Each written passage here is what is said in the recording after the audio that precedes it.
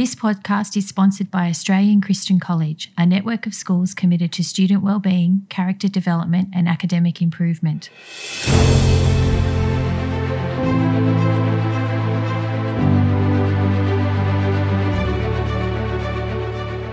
Welcome to the Inspiration Project, where well-known Christians share their stories to inspire young people in their faith and life. Here's your host, Brendan Gore. Welcome to another episode of the Inspiration Project. We're bringing you stories of people who found God in their life and their sense of purpose in that calling. Today we're talking with Mike Gore. Mike is the Chief Executive of Open Doors, an organisation that is committed to raising awareness and providing practical support for persecuted Christians around the world. Mike, thanks for your time today. Brendan, it's good to be here. Really important work that you're involved in the organisation. How long have you been with Open Doors? I've been with the ministry now for about 10 years, but I've been in the role of CEO for about 5. Yeah, okay. So for those that aren't familiar with the particular work that Open Doors does, can you give us a bit of intro into the key essences? Yeah, it's so persecution. It's often it's a word that's kind of come to a little bit more awareness in the last 10 years with the war with ISIS in the Middle East. But for listeners today, to dispel some myths around persecution up front is that number one, persecution, as we talk about, it's not always violent, and number two, it's not always committed by Muslims. Yeah, I think that's a really important distinction. But we would say, Brendan, that Open Doors basically works wherever Christianity kind of bumps heads with culture or religion and there's a fallout, we work. And now started in 1955 by a guy called Brother Andrew, who wrote a relatively famous book called God's Smuggler. And I'm sure many of the parents listening to this have probably read that book. Yeah. But look, you come forward 65 years now and we're working in about 90 countries around the world, from right across, let's say, Southeast Asia through the Middle East into Sub-Saharan Africa, and they're all over the place. But persecution, Brendan, does look vastly different depending on where you are. So a believer in Asia would tell you it's a smash squeeze paradigm. At one end of it, you've got squeeze. Now, squeeze is where culture is so oppressive that outworking your Christianity kind of just squeezes the life out of you. It doesn't hurt you, but it restricts you from access to medical or from healthcare, schooling for children. And so it's kind of like, they called it a civil death, where you're alive but dead. And for many believers, I say it's a fate worse than death. And so that's a squeeze end of the paradigm. But at the other end, and often indicative of the Middle East, is what we call smash, where acts of violence kind of meet Christianity. Yeah. And again, I would say for our listeners that acts of non-violent persecution are far more effective at suppressing the church or someone's faith than violent persecution. It's interesting. I would love to come back and explore this a little deeper in our conversation, Mike, but the notion that I think everyone has some awareness that Christianity is by definition countercultural, and that in some regard all Christians are facing bumping heads with culture. I'd be interested to hear, where does it tip over to that notion of, well, we're counting the cost and we're being disciples, and where does it become a point of persecution? Is there a line? Is it a grey area? Yeah, I think it's a really interesting and probably multi-layered question, to tell you the truth. I think that the reality is that persecution, in so many ways, it's one of the things that sets Open Doors apart. Is a persecution, we're not here to end it. Most charities would say they're here to stop the cause poverty, for which they exist, right? And that's a noble pursuit. But I would say that persecution, it's a consequence of successful Christianity. Right? Wherever the gospel is being shared, persecution exists. And for our listeners, I guarantee you persecution exists in Australia. Just try talking about Jesus. Yeah. Right, over the last 10 years, we've seen tolerance at an all-time high for things like minority faith, transcendental meditation, sex, food, all those kind of cultural things. The trajectory of tolerance has just been skyrocketing upwards. But the one thing it hasn't been is for Jesus. In fact, the name Jesus is often met with skepticism, critique, ridicule. And I think that's the thing, is that we talk about what's the line that tips over into persecution, and often the misunderstanding behind that question is that the line is often associated with violence. But as we heard before, it's about cultural oppression as well as violence. It depends where you are. So Australia, I think we're far more likely to fall into a place of non-violent persecution than we are violent. Mm. And to be honest, for our listeners, I think some of them would have experienced that. Yeah. We're in a multicultural society now. Many of your listeners will have come to faith, but from a different cultural background, and for their family, that's probably quite an insult. And so I think persecution and cultural oppression exists. The wrestle is we often would measure our proximity to God based off his provision of safety. Mm. So what we do is we say, hey, when life is good and things are going well, God, you are good. Mm. And by thinking that or by living by that, what we do is avoid sharing Jesus. Yeah. And that is the line. The Yeah. moment you share Jesus is when persecution will come. Yeah.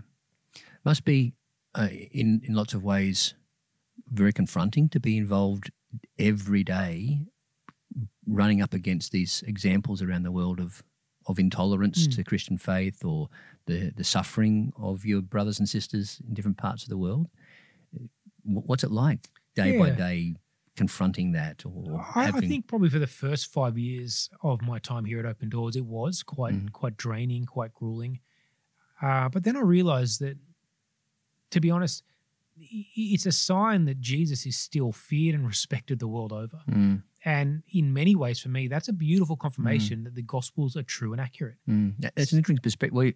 How does the suffering of Christians in China or in Africa, how do you reframe that to be the respect for Christ? As Westerners, for too long, we would see suffering or persecution as an absence of the gospel, or betrayal of the gospel is probably a better word. But suffering and persecution, it's the essence of the gospel. And the moment you understand that, everything changes. Because for me, I realized that if I am going to live by what I believe, which is that persecution is a consequence of successful Christianity, well, the people we serve, they're bold enough and courageous enough to share their faith, and they have a trust-filled relationship with Jesus. There's a big difference, Brendan, between knowing of Jesus and truly knowing him. I spent 30 years of my life knowing of him. I knew all the Sunday school stuff. I grew up in church, all of those wonderful things, and it was good and healthy and right. But this church that I've bumped into through Open Doors, there are people who tell me things like a Central Asian believer who said, we look at reading our Bible as our opportunity to walk hand in hand with God himself through the Garden of Eden. He says, Mike, I don't understand why in the West you have 7 translations on your shelf, but you don't want to read them. Yeah. He says, this is my chance every day to walk through the Garden of Eden with God himself. Why wouldn't you go to those scriptures? And So- Brendan, for me, that's just a difference, man. It's like one of them truly knows him, Yeah. and then there's me that knows of him. Yeah. Is that an example of you don't know the value of something until you lose it? Is that part of just that notion of you long for what you can't have? Or Yeah, maybe. I think if your faith doesn't cost you anything, it's probably not worth anything. And I think it's hard to know the cost of something or lose it when you probably don't value it in the first place. Yeah. You know, Become often, presumptuous. Yeah, well, there's a lot of people who ask me about, let's say, birthright Christians in Iraq. Yeah. Okay, they're people that, for our listeners, have been born into Christianity for generations. Yeah. And for some reason, Westerners often think, well, they're less of Christians because if they haven't been born again as such, well, they're just birthright Christians. Yeah. I remember being in Iraq with a friend who said to me, Mike, I get that, but I don't understand why are they more willing to die for Jesus than I am. Right?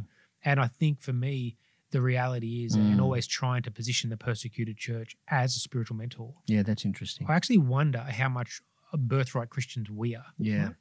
Yeah, that's interesting. The notion that the persecuted church is of a particular denominational perspective or hold to a narrow range of doctrinal professions. It's not the case. No, well, that's one of the most frustrating, compelling things I think in what we do is that people, you want to fit the church, capital C, into the framework of understanding you have. But one of the most beautiful things about the church is the diversity of the church. And the world over, whether it's Coptic Orthodox, whether, you know what, it's Jesus professing Catholics, whether it's evangelical, whatever it is, I've seen the church exploding around the world in growth and effectiveness in community from all shapes, sizes, walks.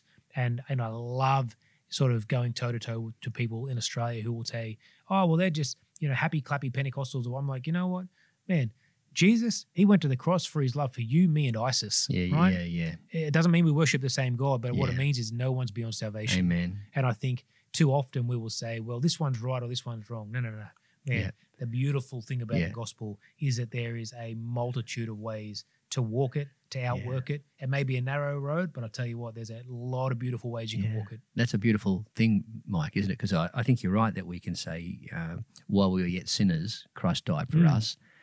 But once we make a profession, then it's only for that particular doctrinal position or that denominational perspective, and the others, can you really love somebody who's not of our kind? And we realise, well, if we've got it right, if we've got it wrong, if we've got emphases right, if we're called to know Jesus, that's the thing. That's going to be the only ticket that's needed. Well, you mentioned a bit about your own story and the experience that you had in your own life. Can you tell us a bit about what it was? You said you grew up knowing about God. How did that happen? What was God like in your home and your childhood? So my journey starts a long time ago. I don't know how long we've got this podcast, but we'll race through it and see how we go. So I was born as a Hindu. Right. I was abandoned at birth in India because from what I understand, my biological mother had fallen pregnant with me out of wedlock. Now, within the caste system, that's a really insulting thing. And the Hindu religion, that's a really insulting thing to have happen. So I was declared what you call a Dala, an untouchable, and placed into an orphanage. I was unable to be adopted because, again, within Hinduism, they believe what you've done in your previous life the karma. it determines the circumstances amidst which you were born. So that was in 1981. In 1977, a family in Australia, they had two biological daughters of their own, applied for an adoption, and they heard a lot of bureaucracy, a lot of red tape over the following 4 years. After 4 years in 1981, they decided to give up on adopting a child. It had just been too hard. And as a way of closing that chapter and moving on, they booked a trip to America with their two biological daughters and just thought, we'll close that chapter and move on. Anyway, during this time, one of the ladies in the orphanage took a liking to me. She was a nurse, and she was caring for me. One night, she grabbed me and she smuggled me across a state line. She went to to some nuns, and she bribed them with cash, from what I understand, to say that I was dumped on their doorstep and that my birth certificate could be changed so I could be adopted under that state's law. Unbelievable. Now, this family got back from their holiday and they got a phone call saying, the adoption's gone through, your son will be at the airport at the weekend. My goodness. They are a Christian family. Goodness. And as you can imagine, they were fairly shocked and they said, look, we don't have the money. Yeah. And that night they were praying about it. The next day, my mum was driving a car with the two biological daughters. She had a car crash, wrote the car off without a scratch or a bruise to anyone in the car. And then she said to me, well, Mike, what was a miracle was that 2 days later, the day before you arrived in the airport, the insurance money had been returned to her bank account and it was to the exact dollar that was needed to pay for my adoption. Not a dollar more and not a dollar less. And so that's how I ended up in Australia, Brendan. Mike. But then I grew up in the Sutherland Shire. Yeah. Has anybody made a movie of this? No. It's look, one of the things I am passionate about saying is that we love to place hierarchy on testimony. Wow. We love to sort of say, look at the power of that story. But one thing I've learned over my 39 years is that it's God's story. You know, as a culture, we desperately want to elevate or make a story a hero. Yeah. But if you grew up in a Christian home and you had a relatively plain or placid life, that doesn't make your testimony any less worthy. That's good. And I really want, particularly the students listening to the podcast today, to know that it's not about being smuggled across borders. It's not about any risk in your life. It's not about traveling to crazy places. It's a reality that God is ultimately in control of all things. Amen. And that there is no hierarchy in testimony. And one of the keys to knowing how best to serve Jesus is simply to be able to articulate, number one, who is Jesus to you? And number two, what has he done in your life? Amen. Because I think whether you have grown up in that Christian home or whether you've grown up in an abusive household and you now know Christ, that the key and the power is that your story, it has most power to those who know you best. Yeah, that's so good. And so we can push into some more of that sort of stuff if you want. But I grew up in the Sutherland Shire of Sydney. I was the only sort of brown kid in school till I was 16, had a heaps of racism growing up. So I know, again, for our listeners today, what it's like to be discriminated based on skin color and all sorts of stuff. But one of the places I found most belonging in was St. John's Sutherland Anglican Church. Because in that, shout out to that's St. right, John's. That's right. In that church, I wasn't seen as the brown kid in a white family. I was just seen as part of the Gore family. Yeah, yeah. I wasn't treated any differently. I was disciplined as much as anyone else. And for me, I found a real sense of identity and belonging. So that provided some of that social belief, self-belief, and spiritual nurturing. But to your question at the beginning, as I got to Open Doors, I realized, man, I know a lot about Jesus, but when I meet with a persecuted church, it's like they know a different Jesus. Yeah, right. And so it's nothing to sledge the Australian church. It's a part of that whole, man, maybe it's a birthright thing. Maybe it's just that over time things become more complacent. Yeah. But Open Doors has allowed me to see a far bigger, a far more colourful picture of the gospel. Yeah, yeah. Would you have said that you did know Jesus when you were growing up? Absolutely, yeah. I mean, confirmed in the Anglican Church. I mean, I would call myself actively a Christian. I would doing read my his Bible, work, pray, do part all of that the sort church, of stuff. all that sort of stuff. All that sort of stuff, yeah. But an encounter with a God that was not contained by the cultural norms or... No, it's probably more a faith that costs you something, right? So I baptized. Because it didn't cost you much to be a Christian in Australia? Not really. No, and it still doesn't, I don't think, to tell you the truth. Cost you more for your ethnic background. That was racism, yeah. I mean, that cost me a bit of, it made me stronger, right? I think that I've been one of those really lucky ones that it could really push you. It pushes you one of two ways. It pushes you into your shell and out of society and really downtrodden, or it can build you bigger, badder, and stronger. And I have been lucky enough to be able to grow through racism. But the faith piece, now I've always been a Christian. I've always been an active Christian.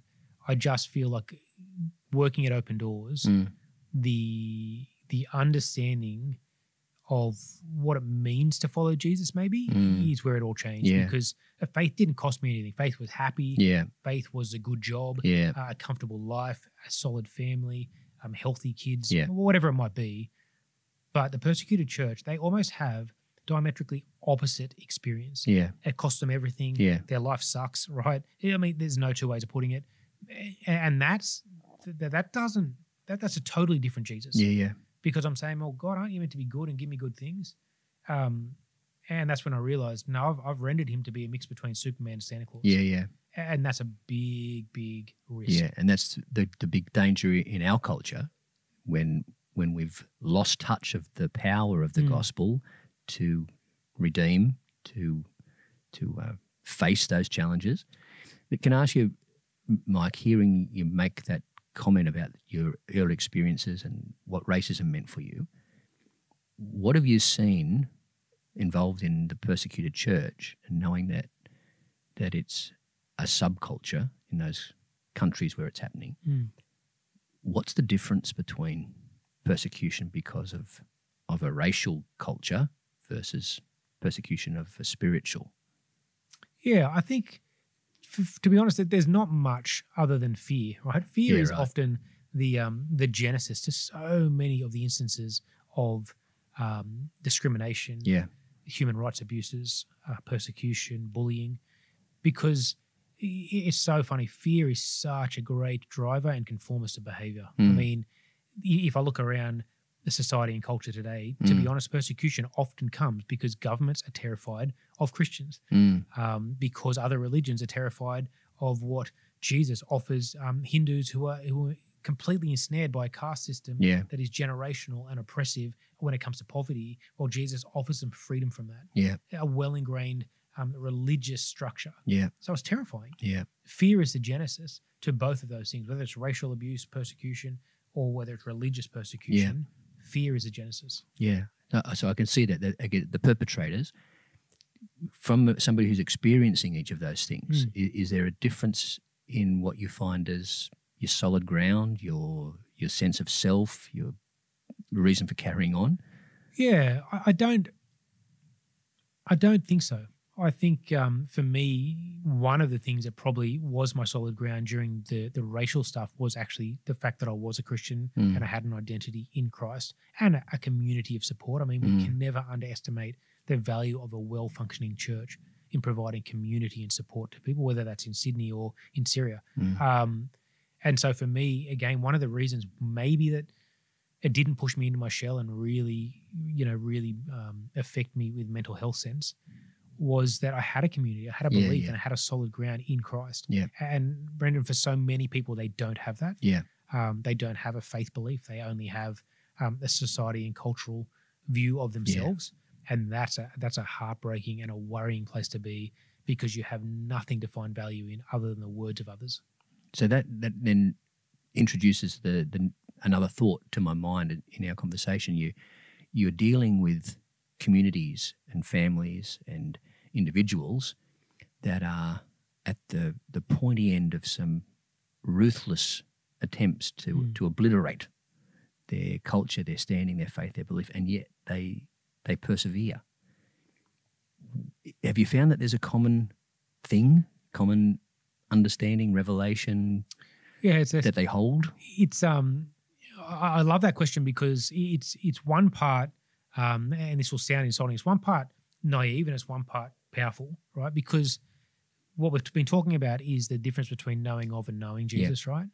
And so the perseverance piece is almost a non-event, because when you truly know him, it's not an issue of perseverance. That's good. Right? It's an issue of, it's just what you do, and it's just part of the gospel. Right? It's what following this guy will cost me. Yeah. And so again, it's a great Westerner question. Yeah, that's good. And I would ask the same one. So I'm not trying to be insulting at all. No, not taken. It's just that we go, how do they persevere? Well, they know nothing else. Yeah. Right? I remember being in China, and I'd smuggled Bibles into China. China's a great part of the world, but it's a part of the world where faith comes at a great cost. And I was meeting with maybe a 60, 70, 80-year-old believer. I mean, he was a guy that grew up in the face of communism and had a powerful faith story of his own. But as I was talking to him, I asked him, well, can I pray for you? And he says, I want you to pray that persecution never leaves China. Now, Wow. Brendan, that's ridiculous, isn't it? It's crazy. I mean, this was I think this was in my second year working for Open Doors. Wow. And I was still in that moment where I thought we were there to end stuff. I'm like, I remember thinking to myself, man, I think he got the answer wrong. Yeah. Like, I'm pretty sure it's Take meant two. to free. That's right. Or maybe it's just lost in translation or English or whatever it is. And then I said, well, brother, would you pray for me? And he says, yeah, I pray that you'd be persecuted. Thanks. And then I'm thinking, man, I really hope he got that answer wrong. That's right. But he said to me, look, we look at the Australian church as a prophetic example of what happens when faith becomes free. Yeah, right. He said the value of Jesus drops. Oh. That means I want you to pray persecution never leaves China. Because what he's saying, Brendan, is ultimately, I want you to pray that we always have a cost to our faith. Amen. Because when we have a cost to our faith, the issue of perseverance, man, it's a non-event. Right? Because I'm there to simply follow Jesus no matter the cost. Yeah. And again, for me, that was a wonderfully that's powerful. Sort of mind-blowing and table-turning kind of event to say, man, that's again of the culture be my guide. I'm sitting here going, no, isn't faith meant to be free? And this dude's saying, no, faith is meant to cost you everything. Yeah. And I appreciate your care for my sensitivities in asking that question, but I do really see the insight that you're sharing, that it's not about persevering because you're not trying to hold on. It's just who you are. That's right. It's just living. And it's who Jesus is. The new life in Christ. He is no less Christ, living with the power of the gospel manifest in your life, and you got no choice. That's right. Because that's life what it is. Michael, I think there is I don't know whether it's Open Doors. I think it is, but I certainly know that there is an index of persecution. That's right. Around. Is that something that That's Open us, Doors manage? Yeah, the World Watch List. Walked onto your website and seen the hotspots and the colour coding. Coming at it from that perspective, is there a counter ideology or a counter worldview that is more keenly opposed to Christian faith than others, or is it just the degree of expression of those things? Yeah, I would say, so that's called the World Watch List. It's an index ranking of the 50 most difficult places to follow Jesus, as something Open Doors has been renowned for doing for now 30, 35 years, something early 90s it began. Well, and what's funny is I look at that as almost it's the map of where Christianity is really working best. And one of the great questions for us is, as you said, it's an index or a coloured ranking system. One of the great questions for us is, well, why is Australia grey? Because does that mean the gospel isn't being promoted, pushed, shared? Because what we see is that every time it is, faith comes at a cost. To your question, it is undeniable that the majority of the top 10 countries that are most difficult to follow Jesus, the key driver to persecution is Islamic extremism. Yeah, And right. that's an undeniable fact. And I said at the top of the podcast, persecution isn't always committed by Muslims. I want to stand by that. Yeah. But it is also in a large part committed where Islam and Christianity really do bump heads. Yeah. Okay. But there's also North Korea, the number one country for well over a decade. It's not Islam, sorry. It's communism. Yeah, right? yeah. And so there's still a vast array of leadership styles, government styles, religions. What we saw back in the 60s and 70s was an increase in the radicalization of Islam, right? But then in the 80s, we saw an increase in the radicalization of Buddhism. The 90s brought an increase in the radicalization of Hinduism. Yeah, yeah. Now, most of the increase in the radicalization of these other faiths was aimed at staving off the advancement of Islam. Okay, but as they increased in their velocity and their ferocity of persecution, Christians have been caught up in that. And so what we've seen is an increase in the radicalization of several other faiths. And because of that, Christianity taking a far bigger beating in different cultures and countries around the world. Yeah, that's interesting. So what I'm hearing is it's not a particular set of ideologies that are strongly opposed or more strongly opposed. It's varying expressions of those at different times and in different contexts, and they can all look each at be Australia, just for as example. violent. It's a great example of intolerant atheism. Yeah, right? yeah, It's where things around gender and all these kind of things are the drivers that says the church is outdated, antiquated, old school. You know, it's not communism. Yeah. It's not Islam. Yeah. It's a true cultural clash. Yeah. Bit more of a philosophical question, Mike, given the fact you've been talking about the radicalization of those different faith traditions and the need for Christianity be at the cutting edge and pure in its expression. Are we talking about the radicalization of Christianity? Is that what you're talking about as a counterpoint to those other it's a cultures? word I'd probably avoid because of the connotations that come with it, specifically around Islam. But it is a great it's a great notion to think about. Okay, so I'm not saying that we should be radical Christians, but I am saying what would it look like to be more radical, right? If you talk to the Billy Grahams of this world, even the brother Andrews from our ministry, you ask them at the end of their lives, what would you have done differently? And unanimously they say, I would have been more radical. More right? bold. More bold, more courageous. And I think it's a really good thought. What would it look like to be a courageous Christian? Again, we could replace the word radicalized with courageous Christian in society and culture today. Yeah, you're right. You're in identifying the danger in any sort of culture or any sort of conversation about how terms can get appropriated by a particular concept. And back when I was young, the term of being a radical Christian, that was back in the 70s, it was a very appropriate thing. We would sold out for Jesus, and it didn't have the connotations that you very rightly recognise and say, well, in this conversation, we want to be really careful about misrepresenting and miscommunicating to people what is the true, the power of the religion we want to follow. Earlier in our conversation, Mike, you used a phrase, this is what Open Doors does, what we do. You're here in Australia. You've got a team of people that are working here. You're serving globally. What do you do? Yeah, it's a great question. How do you help those people? I think the best way we could say it is there's three kind of buckets that we could talk about. So Bibles, we have historically delivered and smuggled Bibles into lots of different countries, but really focused on providing scriptures where possible. Discipleship and training is probably the key area of our ministry now. One of the things that we identified as an organisation is it's one thing to sort of evangelize, share the gospel. It's another thing to help people keep following Jesus. And for many churches across the world, the biggest challenge is what happens once people come to church. Yeah, right. Not how do we get people to church. And so discipleship and training is a really key part of what we do, whether that's upskilling pastors, whether it's running counselling, education facilities, all sorts of stuff in these countries. And then the third one is, it's a large bucket, but we'd call it practical support. Now that could look like micro business loans in the Middle East. Again, over the war with ISIS, when people look to leave the country, one of the best ways to keep a church together is through micro business loans. Yeah. Because people stay, develop an income, and therefore don't look to leave. Yeah. And so our work looks vastly different across the 70, 80 countries we work in. In fact, it's one of the things I've always loved about Open Doors. I think often in Western cultures, we look at change as almost like an element of mistrust. Yeah. Hey, if you keep changing the things you do, maybe you're not trustworthy. Yeah. I think it's the opposite. Yeah.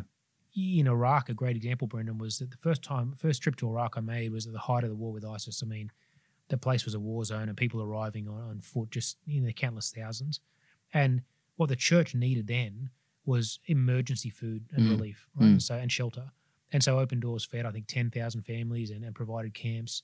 And then 18 months later, when I was back there, well, the helplessness and the hopelessness of the situation had set in. And so what's crazy was we stopped feeding people. Yeah, right. But I mean, that's a mind-boggling decision to make, because what you have in these refugee camps and war zones is what's called the dependency psychology. Right. Now, we needed to turn off that source of food to kind of motivate, particularly men, to get out, get up, get going, right?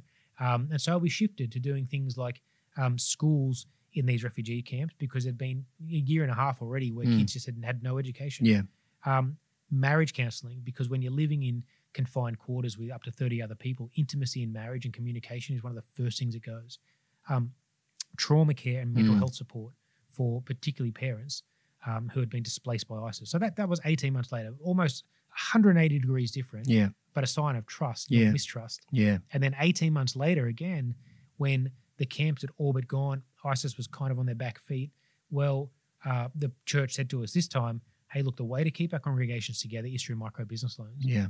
Because every step along the way, what I love about Open Doors is our goal has been to say, how do we keep the local church functioning? Yeah, good. Because we would say that the indisputable heavyweight of the world through world history and Christian, Brendan, has been the institution of the local church. Amen. When it comes to administering hope, aid, justice, safety, and relief. It's not without controversy, but even Christian and non-Christian history say the presence of a church often has a net gain on community, and it reaches far beyond the walls of simply being Christian. Yeah. And so as a ministry, I guess you could say, look, we exist to breathe life into the local church, because what we say and what we believe is that a well-functioning church will reach far beyond the walls of Christianity. It will bleed into communities with the heart and the love of Jesus, equipping and enabling people to best follow Jesus, however that looks. Yeah, and you're right, isn't it, about the manifestation of the church as examples of individual reception of specific grace to people, saving grace, but its presence can also be God's general grace to that community and what it flows. We're also interested to hear that a little count you gave of the 3 years or so of how agile Open Doors was in its ministry. The notion of being the experts versus listening to the people. Have to listen, At the point, it must be like at the moment of the crisis, you've got experience, you know what's happened in the past. Is there a time and a place where you, not to be disrespectful, but you know what's best for that context? Yeah, you have to surround yourself with trusted people. I remember being in Iraq and someone said to me, well, the thing we love about Open Doors is that you are reliable for food, right? We can depend on you. Other charity and aid organizations have come in and they're great at raising large amounts of money in a condensed period of time, but they'll also spend it in a condensed period of time because their models for some of the large-scale charities are what we would call crisis-to-crisis fundraising models. Yeah. So they are brilliant at raising incredible amounts of money, but what they do is they need a crisis and they need to move on to the next one. And so I'm sitting there with this person who's saying to me, hey, the thing we love is that you haven't stopped feeding us. You're reliable and you're dependable. I'm sitting there thinking, man, I'm literally having conversations at the moment with people saying we're about to stop this program. Yeah. So you sit there going, that's a really weighty, it's not my call to make, but it's a really weighty big decision. Yeah. So you must surround yourself with people on the ground who you can trust, who can say, hey, this is, as a pastor or a leader or a significant leader, this is what we're seeing emerge, and here's how we think you can change. And then what I love about Open Doors globally in our field is that They don't sit there and go, no, we've got this prescriptive method of doing this. They say, hey, if that's what you want, here's how we're going to deliver it. And how do you develop that trust? Is it years and time, years and years. Yep. relationship, Yep. proven results somewhere else?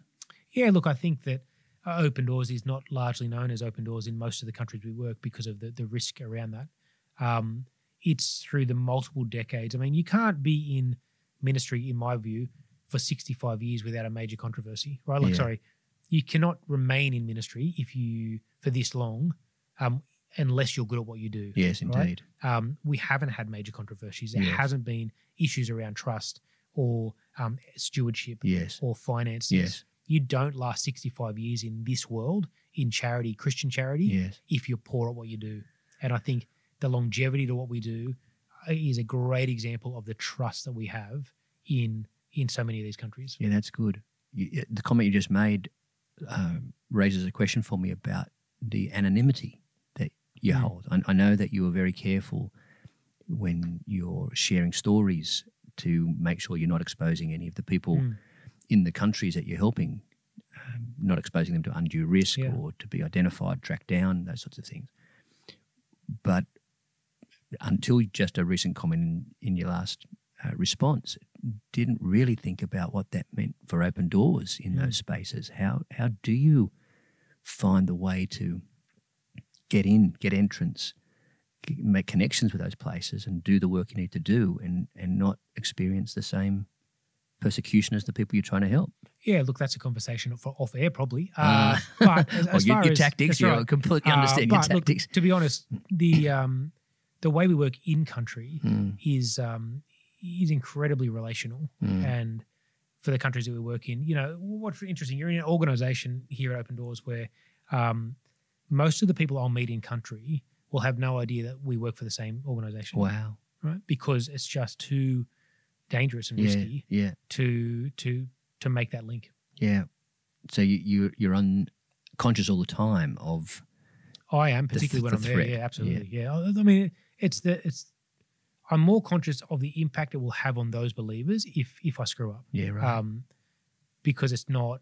It comes at a great cost. I mean, we are talking about lives. We're talking about prison sentences. We're talking about life and death sometime. We're talking about education and food and healthcare. These are really serious matters that if we're liberal or laissez-faire with our approach to stuff, it does really make life difficult for people.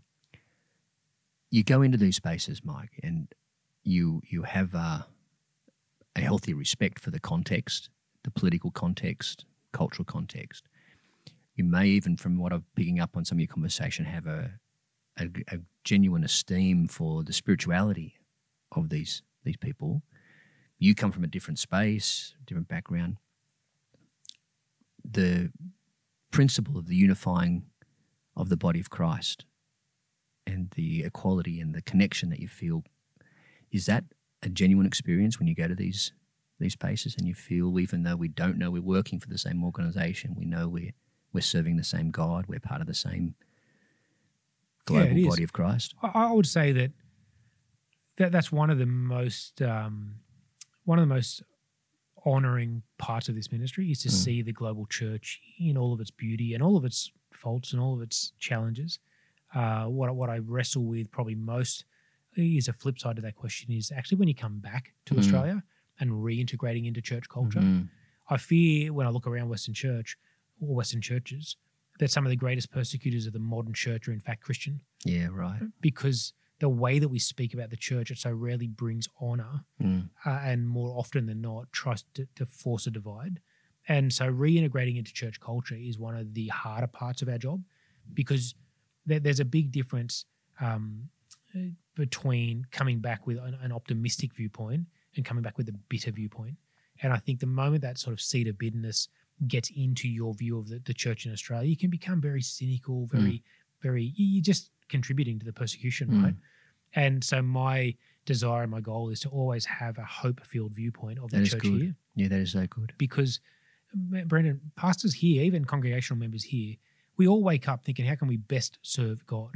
Not how can we wreck the world? Yeah. And too often we love to pass judgment on others. So I think that's the bigger challenge for me in this organisation is when I have those experiences, how do I not let them come back and either make me an elitist Christian? Yeah. Right? Yeah. Saying, oh, well, I've experienced this and you haven't. And how do I make them inherently church unifying That's good. as opposed to destroying? That is so good. And I can imagine the danger of coming back and being super critical of Australian church and saying, boy, if you guys only knew, if you had that, where you would be. And to let the Spirit of God retain a generous, it's His church. Yeah, absolutely. Whether it's the church facing persecution or the... That's right. There's one body of Christ. I mean, that was one of the greatest examples of story from the Middle East was that I remember being in at one of the refugee camps, 5,500 people, it was a scorching hot day. And as we're walking across this camp, out of the corner of my eye, I saw someone walking up to me with real purpose. And I thought to myself, in any of those moments, you've actually got to start thinking, okay, if this goes off, how do I get out? And anyway, he got up in my face and sort of said, hey, I hear you're from Australia. And I said, yeah, I am. And he said, I want you to know our church, we pray for you. And I thought to myself, man, don't put that on me. I'm like, are you kidding me? And he started talking about this in broken English, this chocolate thing. Anyway, we landed on the Lindt Cafe Siege from several years ago in Sydney. Right. And he said to me, when that happened, our church, we stopped and we prayed for you. Wow. And I sort of thanked him profusely. And he says, the wrestle is that in the West, you've looked at the body of Christ as arms, legs, fingers, and toes. But he said, for us, we look at it as blood, bones, muscle, and skin. Yeah, wow. He said the bones are like the Catholics. He said they're rigid and you can't move them. And he says, but you take them away from the body and the body can't stand. Yeah. And he says, Mike, I want you to remember when they're dying at the hands of ISIS over here, they're not dying because they don't deny Mary. They're dying because they don't deny Jesus. Amen. And then he said the muscles, they're like the Anglicans. He said they're kind of rigid, but you can move them a little bit. And then he said the blood, they're like the Pentecostals and charismatic, free-flowing and always changing. But he says you take away any one of those elements and the body can't stand. And then he said, and like fighting off a wound or infection, blood flow increases, muscles contract, and other parts of the body rush to that area to protect it. Yeah. He said right now, the body of Christ in Iraq is hurting and we are rushing to protect it. Amen. What a great thing. And I think, man, that was literally the moment I thought to myself, I'm in the body, but I'm not in the fight. Right? Yeah. It's almost like there's a big cut on the arm down here and I'm off in the left shoulder going, oh, everything's good over here. Yeah. No, there's one church, Brendan. Yeah. Whether it's Australia, whether it's Iraq, whether it's North America, whatever it is, we're all in the body. And my pursuit now, when you talk about purpose, is to make sure that Christians in the West, we're all in the fight, right? Because the longer we hang off in the left-hand side of the body thinking life is grand, the other side's taking a beating. Yeah. And there's one body, and that beautiful analogy, like we know with our own bodies, blood flow increases, muscles contract, right? Pentecostals come together, Anglicans come together, the bones become like the provide some church structure. unites, right? That's great. So people listening, they can't help but be moved and challenged by the things that you've been sharing. And how do they join the fight? How do they lean into this experience? Look, I think everyone who calls themselves a Christian should be doing something for the persecuted church, right? Because it doesn't take much to make a big difference. It can be $5. It can be prayer. It can but all of us should be acutely aware about the global church and what we can use in our freedom to support its ongoing survival.